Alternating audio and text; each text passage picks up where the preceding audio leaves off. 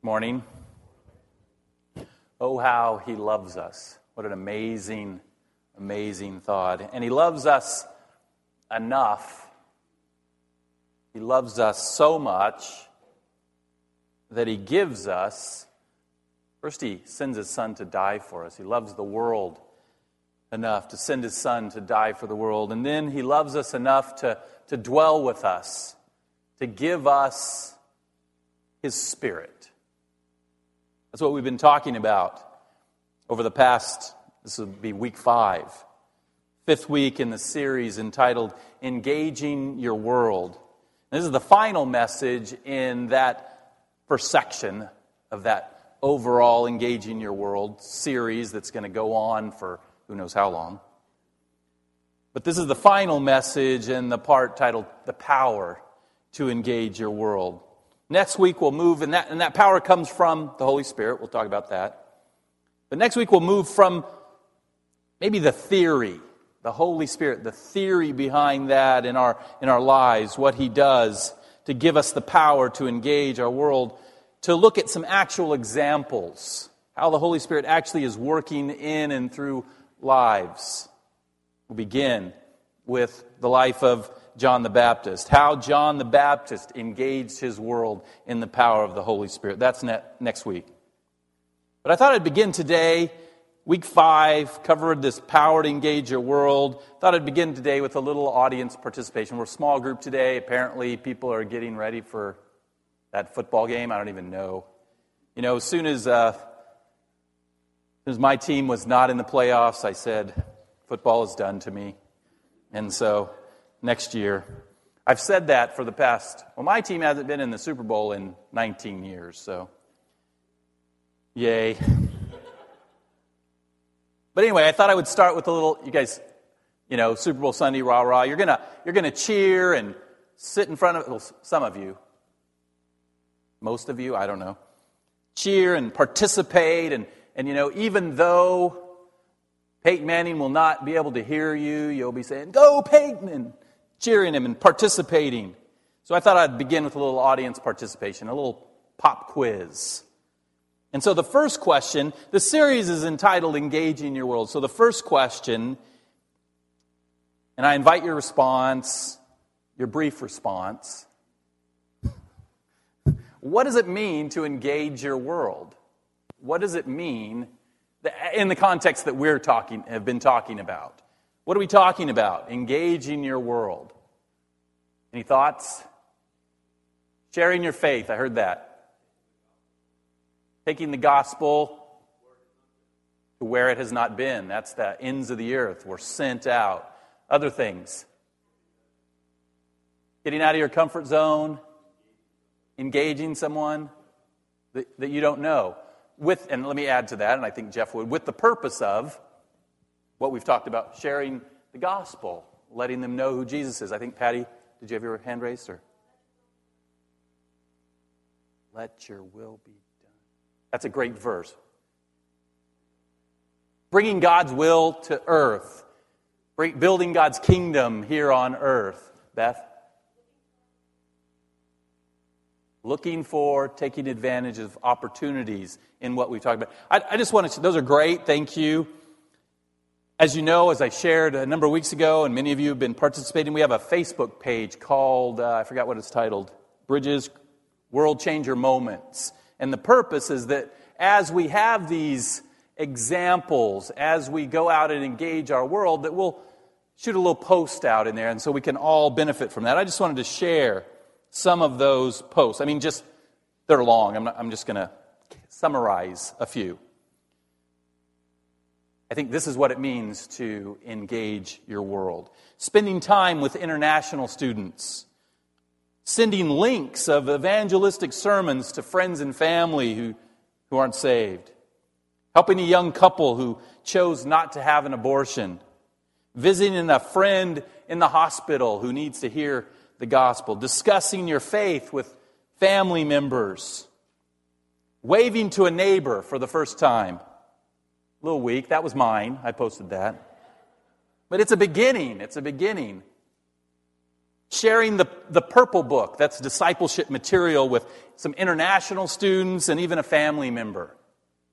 These are just some of the examples on our website. These are things that have just happened recently. Awesome examples of people stepping out of their comfort zone, being willing to engage their world. So I hope we're getting an idea of what that means. It's certainly sharing the gospel, leading someone to Jesus Christ. That's maybe the ultimate goal, but it might begin with a wave to a neighbor.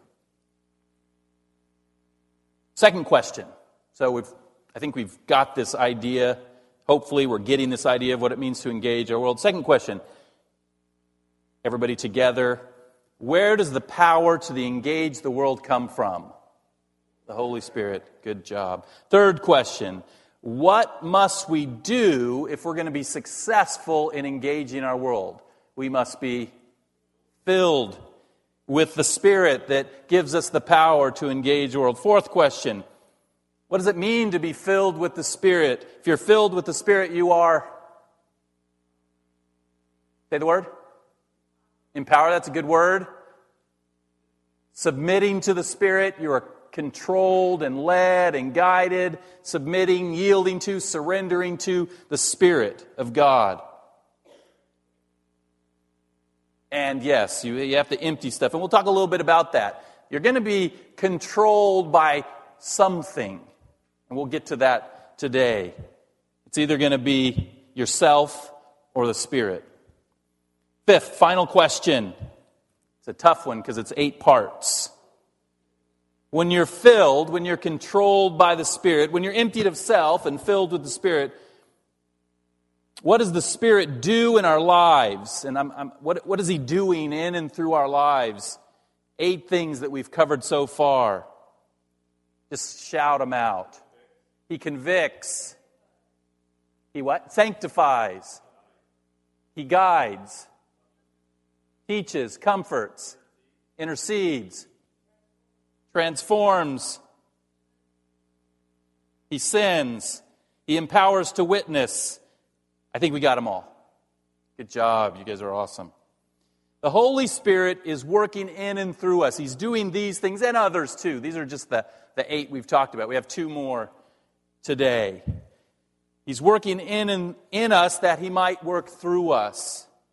So today we come to the 2 final things, and these are probably the most well-known. As we talk about the Holy Spirit, what does the Holy Spirit do? What's His purpose? We think of these 2 things. We've covered 8 so far, so today we begin with number 9, and that is the Spirit gives fruit. The Spirit gives fruit. Or you could say the Spirit produces fruit. He grows fruit. You might want to turn in your Bibles to Galatians chapter 5. We're going to spend some time there this morning. In Galatians chapter 5, verse 22, the Apostle Paul writes, you should be familiar with this, I hope.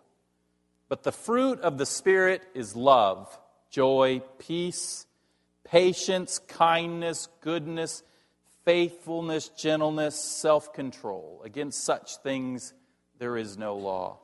This is the fruit of the Spirit. It's coming from the Spirit. It's qualities of the Spirit that He's working into our lives. Qualities of God that He's transforming, that He's changing us, that He's sanctifying with us, that He's leading us into.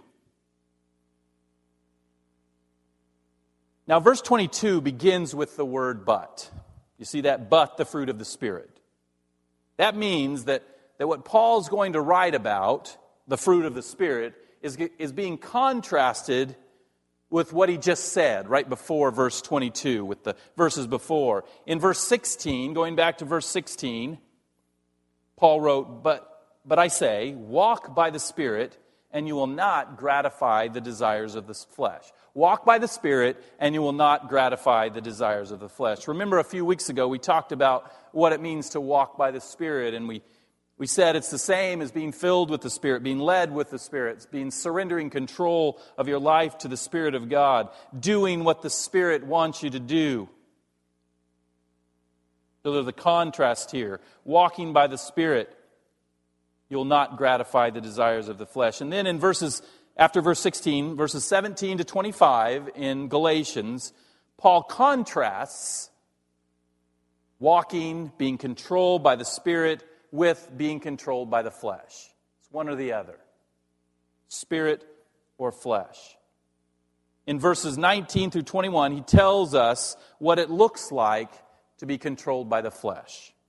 He says this, "Now the works of the flesh are evident: sexual immorality, impurity, sensuality, idolatry, sorcery, enmity, strife, jealousy, fits of anger, rivalries, dissensions, divisions, envy, drunkenness, orgies, and things like these." Lots of stuff. "I warn you, as I warned you before, that those who do such things will not inherit the kingdom of God." The flesh, the works of the flesh, the sin nature, who we are without God. That's what it looks like. These are the things that our nature will naturally accomplish. These are the things that the flesh is seeking to do in our lives. And it's not a pretty picture, is it? It's not good. These verses provide a picture of how the flesh would like us to be and how the flesh would like us to engage our world. To engage in immorality and idolatry and anger and envy, and the list goes on.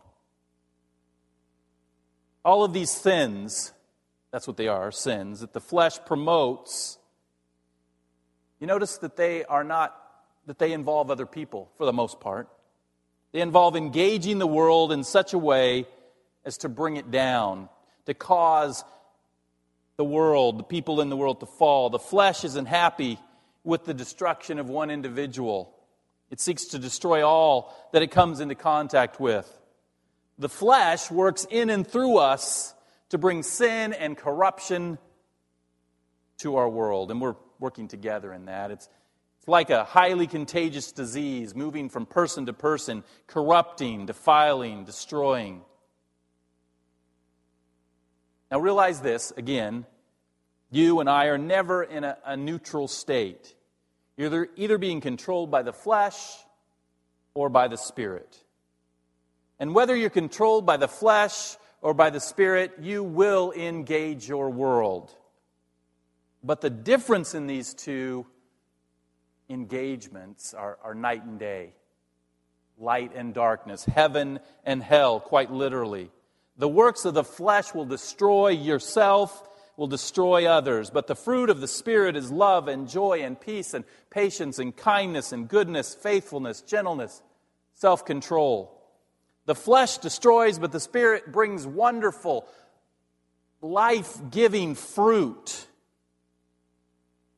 And that fruit not only impacts you, it impacts you positively, but it affects everyone around you.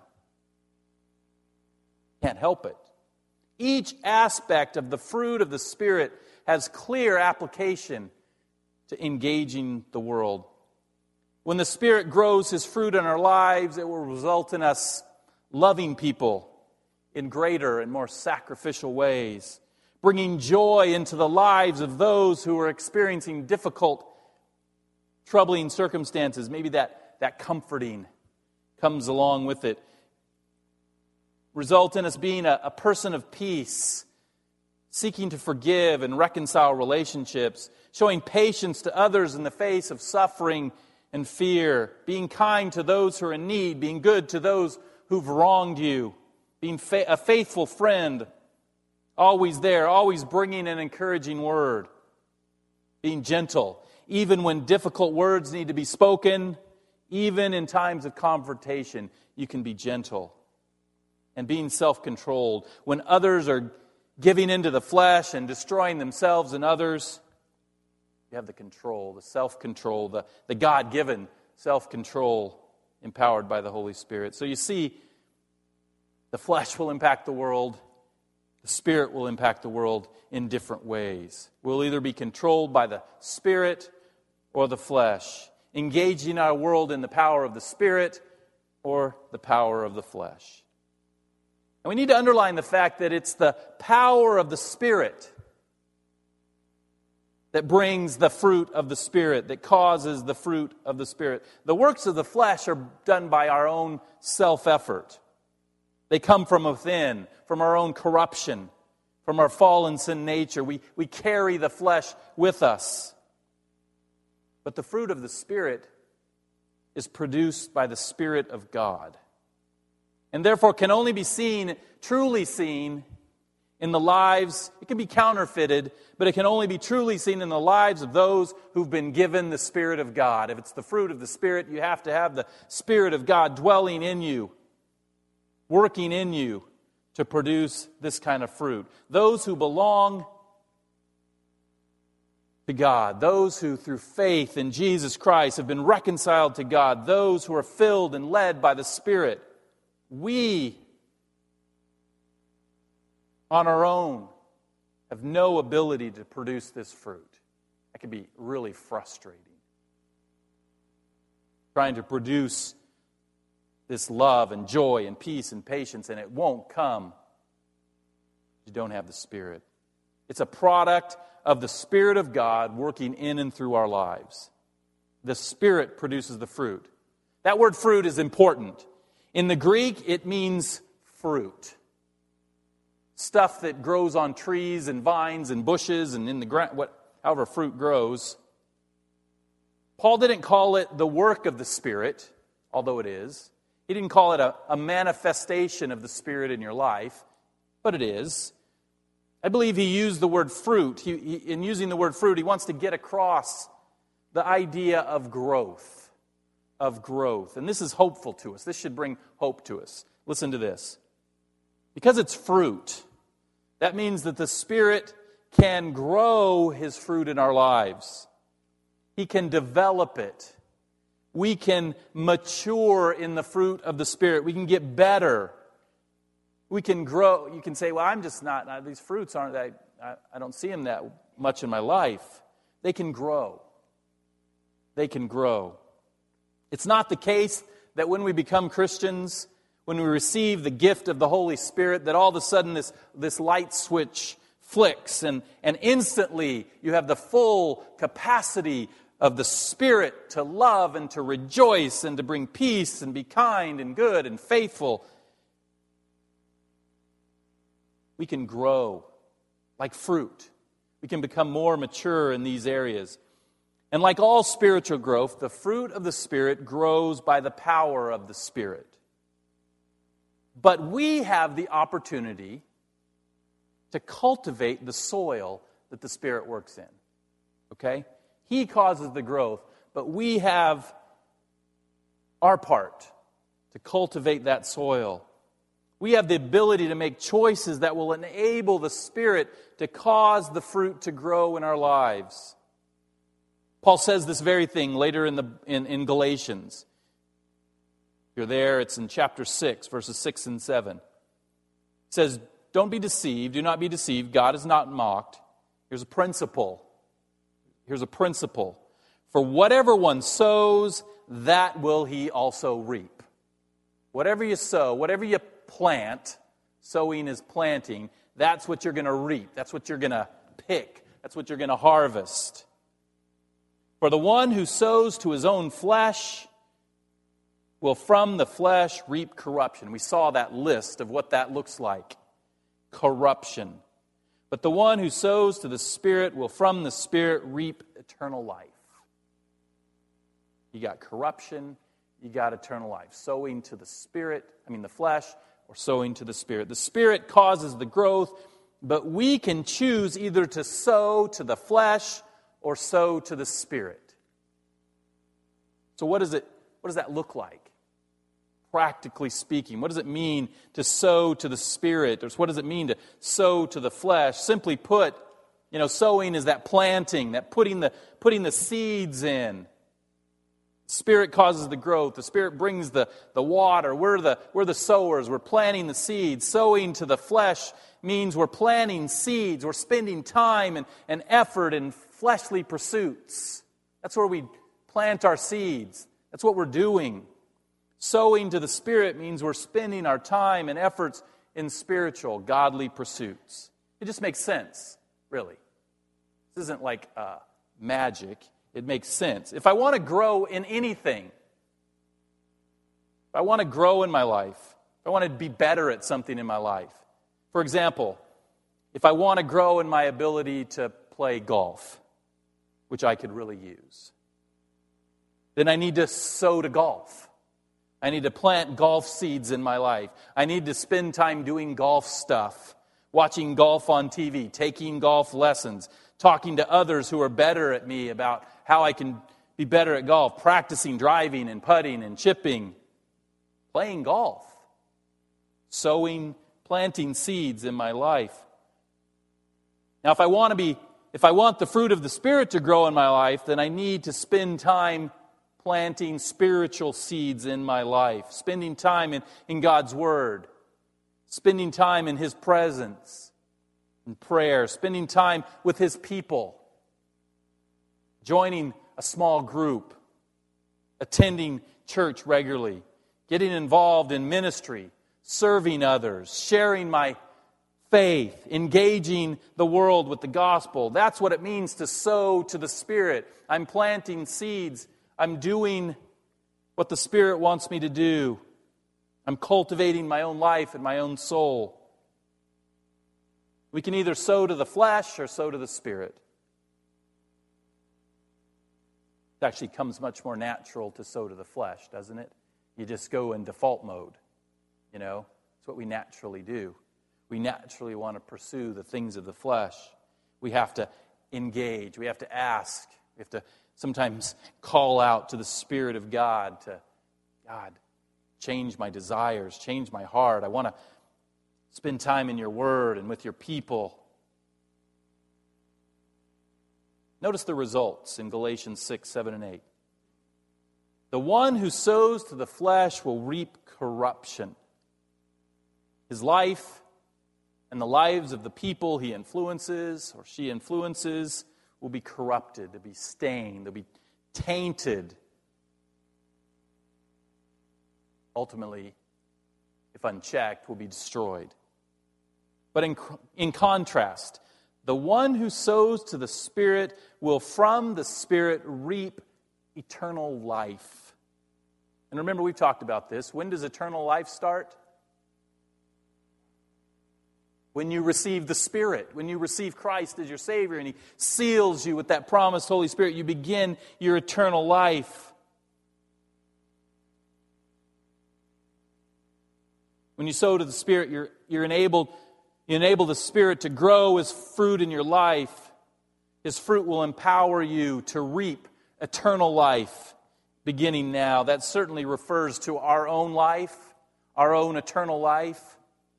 But I think it goes beyond the lives, our own personal lives, to the lives of others. As we cultivate the soil of our lives with the things of the Spirit, He in turn grows His fruit within us.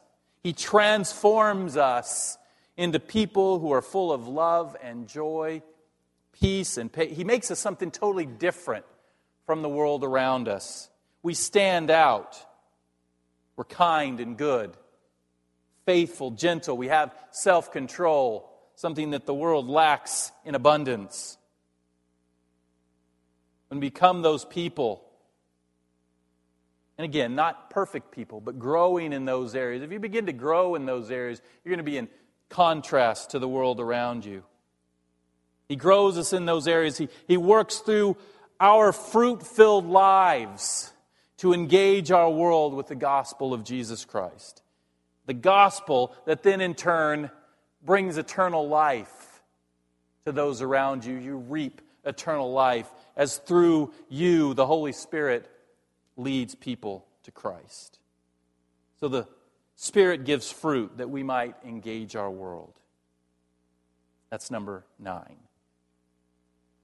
Finally, number 10, final thing we'll look at in this series, the power to engage our world. The Spirit gives gifts. The Spirit gives gifts. The gifts of the Spirit. Maybe you've heard of them. Now, this is a huge topic, right? It could, and I thought about it, but I decided not to, become a sermon series within a series. The gifts of the Spirit. There are a lot of questions to ask and answer about spiritual gifts. How do spiritual gifts relate to natural talents? How many spiritual gifts do we get, and are they permanent or temporary? Do they stay? Do they come? Do they go? Are all the spiritual gifts listed in Scripture, are they still applicable today? Do we still have apostles? Do we still have prophets? Does God still gift people to perform miracles? What about the gift of tongues? That's always fun to talk about. How do I know what my gifts are? All of these are great questions, but I'm not answering them. Sorry.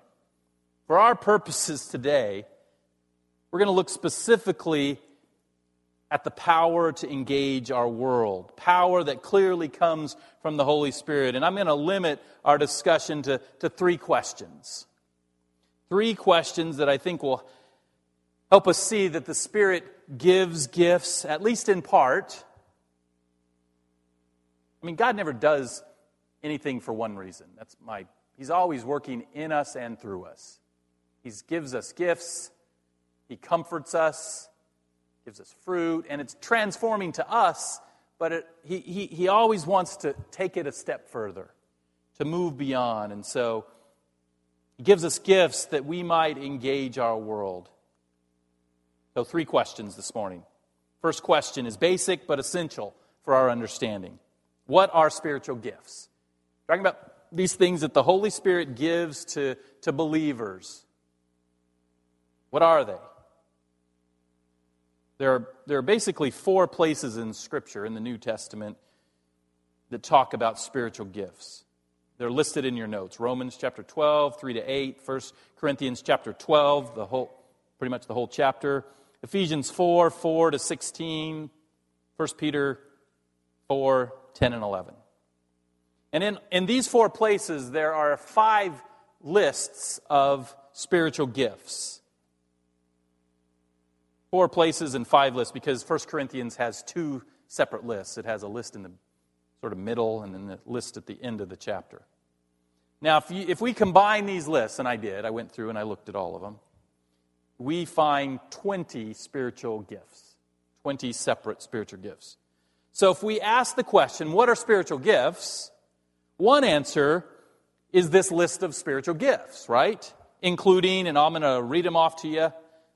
You can go to those passages and look them up yourself, but just so we get a sense of them in your mind. Prophecy, service, teaching, exhortation, giving, leadership, mercy, wisdom, knowledge, helps, administration, faith, healing, miracles, discernment, tongues, interpretation of tongues, apostleship, evangelism, and pastor or shepherd. Pretty much the 20 gifts listed in those 5 lists broken down. Now, I want to point out that in the 5 lists, some gifts are listed only once, others multiple times, and no single gift appears in every list, in all 5 lists. Therefore, it seems to me, and it seems to most Bible commentators, that these lists aren't exhaustive. You know what that means? They don't include, doesn't mean that there are only 20 gifts. My point is that when we talk about spiritual gifts, I wouldn't limit the Spirit's ability to give only these 20 listed gifts.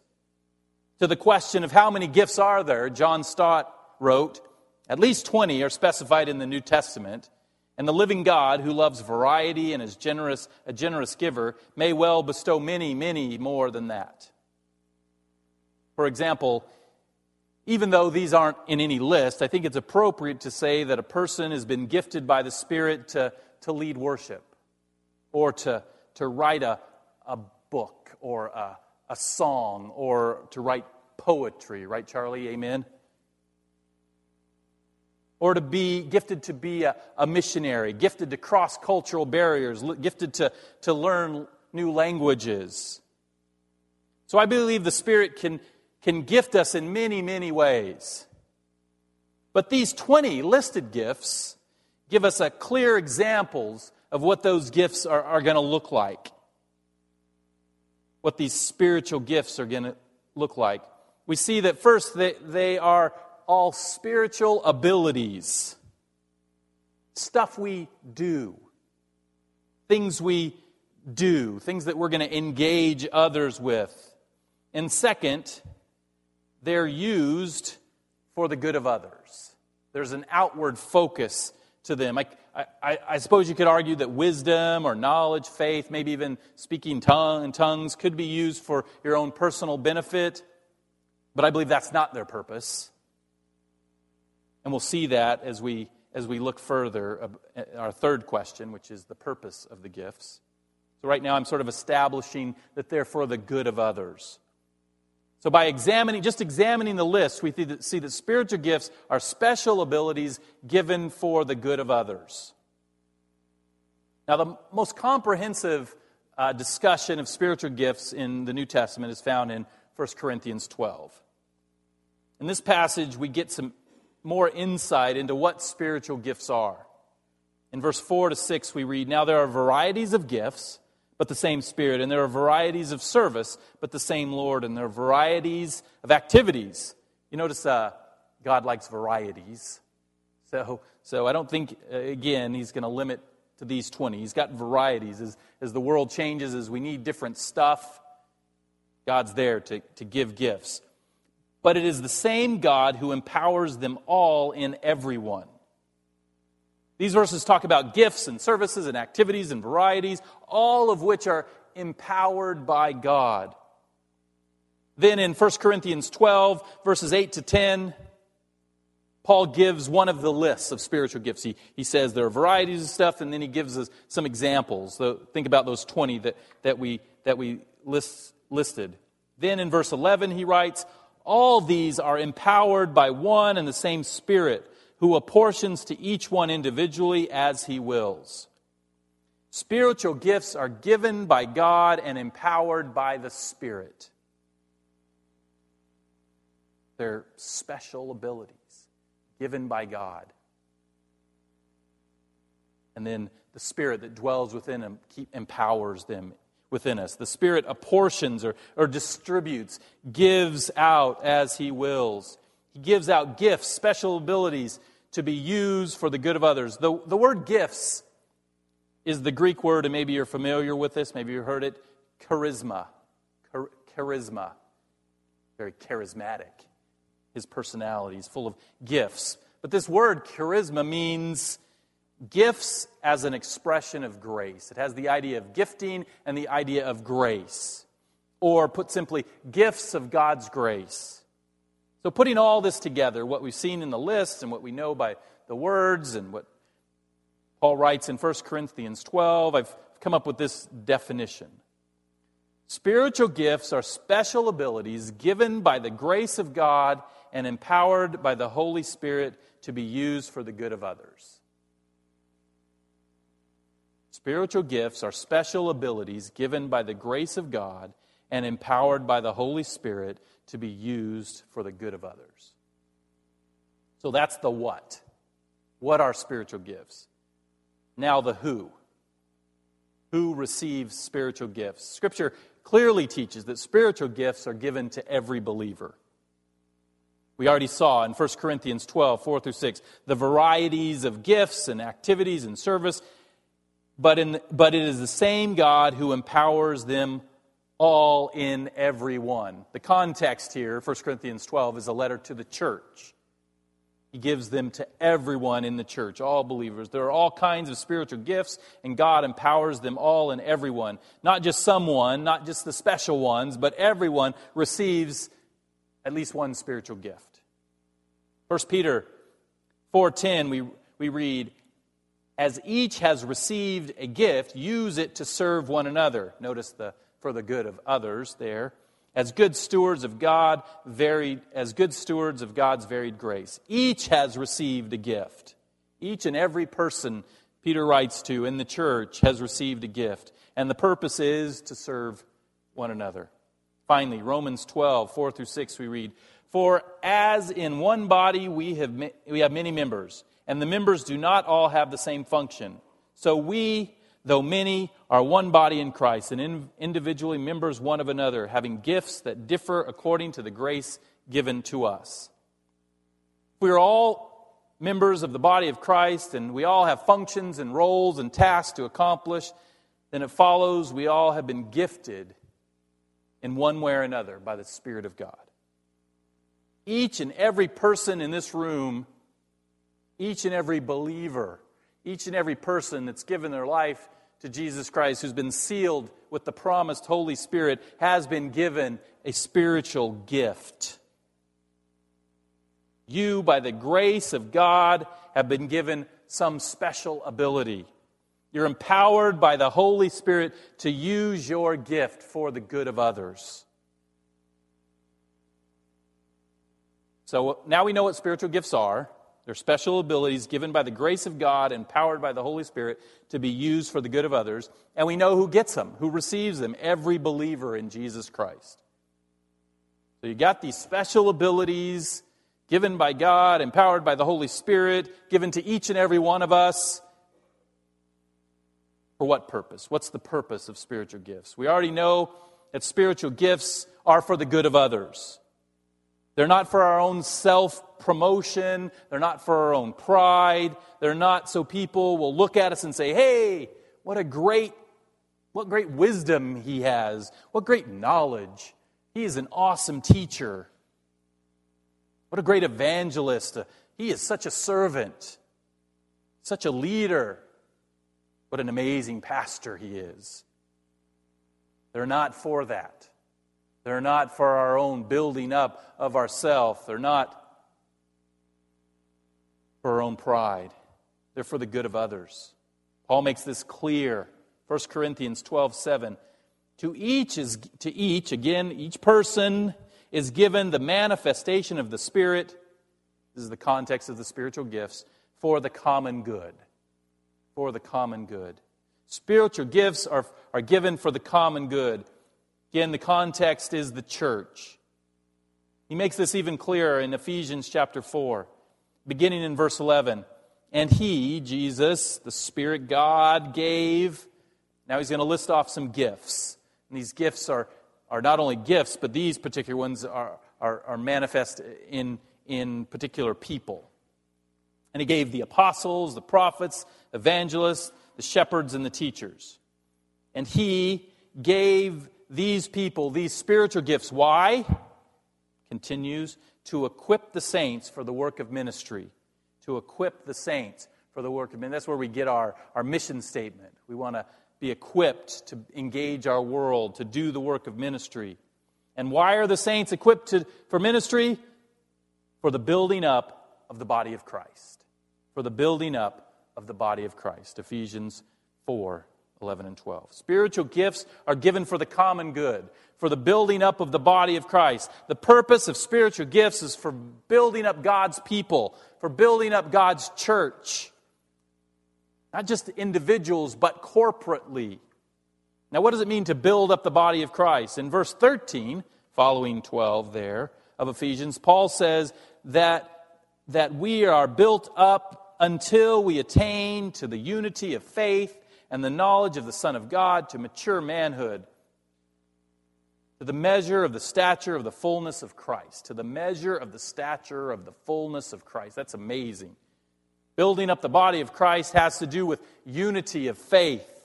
It has to do with the knowledge of the Son of God. It has to do with knowing and being in relationship with Jesus Christ. It has to do with maturity. It has to do with this fullness in Christ.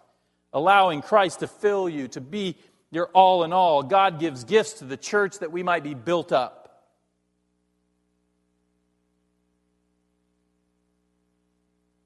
And the church is built up by people becoming mature in their faith. So clearly, God is working in us as a church. Spiritual gifts are given that we might be built up as a church spiritually, that we might grow in depth and maturity on the inside. But as we grow and as we become mature, then as we saw last week, what happens? We are then sent out. The Spirit sends out. The Spirit empowers for witness. We're to build up the church. And I believe that talks about, that's spiritually growing in our relationship with Christ. And it's numerically adding new people to the body of Christ that can then be grown up spiritually. All for the purpose of us doing what we're created to do, worshiping, glorifying God. The built-up church is to engage the world with the gospel of Jesus Christ. And the gifts that we are given to build up one another spiritually are used by God to build up the church numerically, to add to the church for His glory. Certainly, that's true in the case of the evangelist. You know, his specific task is to go out, to evangelize, to share the gospel, engaging the world with the gospel of Jesus Christ. But I believe many, if not most, of the other gifts can be used and should be used and are to be used to engage the world and build up the church. We can engage our world by, listen to these gifts, by helping, by serving, by giving, by showing mercy to people in need, engaging people in need with those gifts, exhorting people, another gift, exhorting people with the message that we've been given, be reconciled to God, teaching people the truth of the gospel, leading people to Jesus Christ. My wife has the definite gift of, sometimes people go, what is my gift? I don't know. Well, you need to figure that out. That's another sermon. But my wife has the definite gift of hospitality. Very hospitable person. Our Thursday night Bible study knows that. Invite them over to dinner. She cares for them. And so she uses that in the church. But she also uses it outside the church, hosting others in our house. Next Thursday, we're having a Japanese student going to stay with us for a month. And so my wife will have the opportunity to use her gift of hospitality to engage the world. God doesn't give us these things for one purpose, but for many. So we got that. We're given our gifts that we might engage the world. Now there's something that I've missed in this whole thing. That I've saved for last. There's one final thing about spiritual gifts and really about the Spirit working in all of us. We've talked a lot about each of us individually, right? What the Spirit does in and through us as individuals. But we have to realize, and there are a number of places in Scripture that talks about there's one Spirit. So that it's the same Spirit who's working in each of us individually. And He's working in us individually that we might have some unity. We're designed to work together. The Spirit works in us that He might work through us corporately. Take some time to look in Romans chapter 4 and 1 Corinthians 12. These are key passages in understanding spiritual gifts. And at the heart of these teachings on spiritual gifts is also the teaching of the body of Christ. The body of Christ. 1 Corinthians chapter 12, verse 14 says this, "For the body does not consist of one member, but of many." And if you read on, which we don't have time to this morning, Paul then talks about the fact that the body needs all its parts. He talks about its feet and its ears and its eyes. He analogizes the church with the actual physical body. And no part can say it doesn't need the other parts. They all work together. My poor dog, his name's Piper.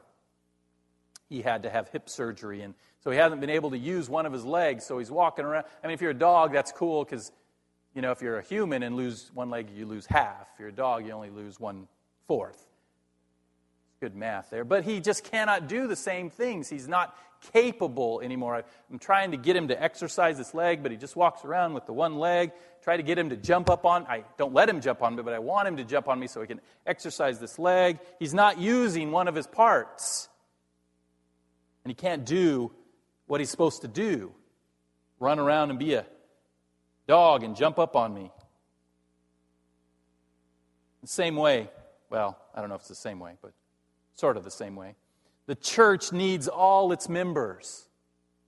Every part needs all its gifts, every gift. I mean, I think that's the problem. I think to be honest, why the church isn't having as much impact in the world as it should is because a lot of the people in the church have decided not to use the gifts they've been given. And then that means the people that are willing, the people that will say, I'll do whatever, God, He gifts them too, but really, we need to all be using the gifts we've been given. No member can say that we don't need each other. The body, the church, needs every person to use their spiritual gifts to build up the body and to engage the world. Paul makes it clear to the church in Corinth and the church here in Riverside, Bridges Christian Fellowship, we're in this together. God has not only called us individually to engage the world, to be witnesses, to make disciples, but He's called us to engage our world as a church. And this should provide some comfort, doesn't it? You're not on your own. You have a team. That could be the whole church at times. It could be your small groups. It could just be a friend. Jesus always sent people out in twos. We need to work together. We need to pray together. We need to plan together. We need to rely on one another's spiritual gifts. Where we're lacking, someone else may be gifted. That will involve what we hate to do, asking people for help.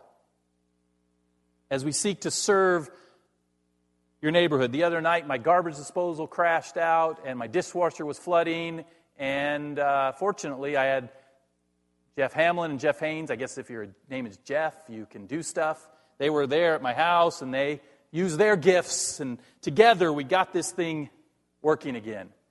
Didn't have to call a plumber. Didn't cost me $400. Great.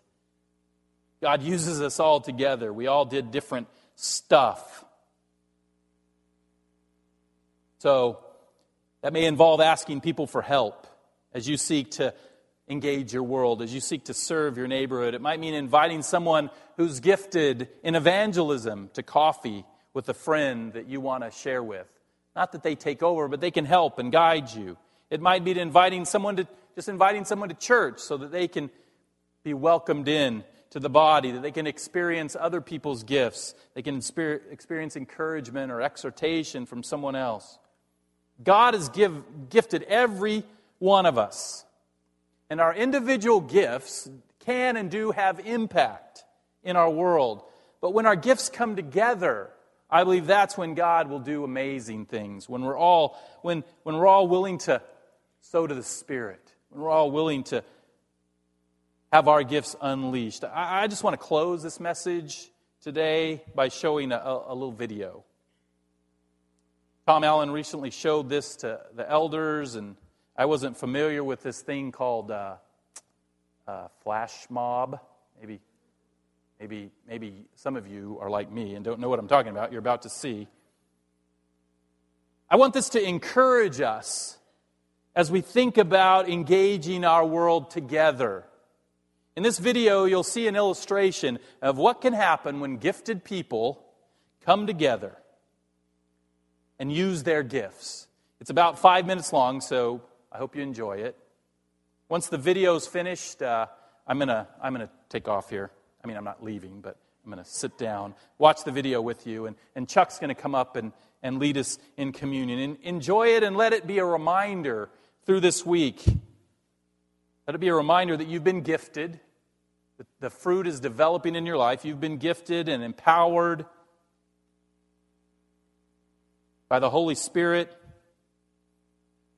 and that you're to use your gifts to engage the world, and that as we use our gifts together, God can do amazing, wonderful things. So just let this be a reminder of that this week.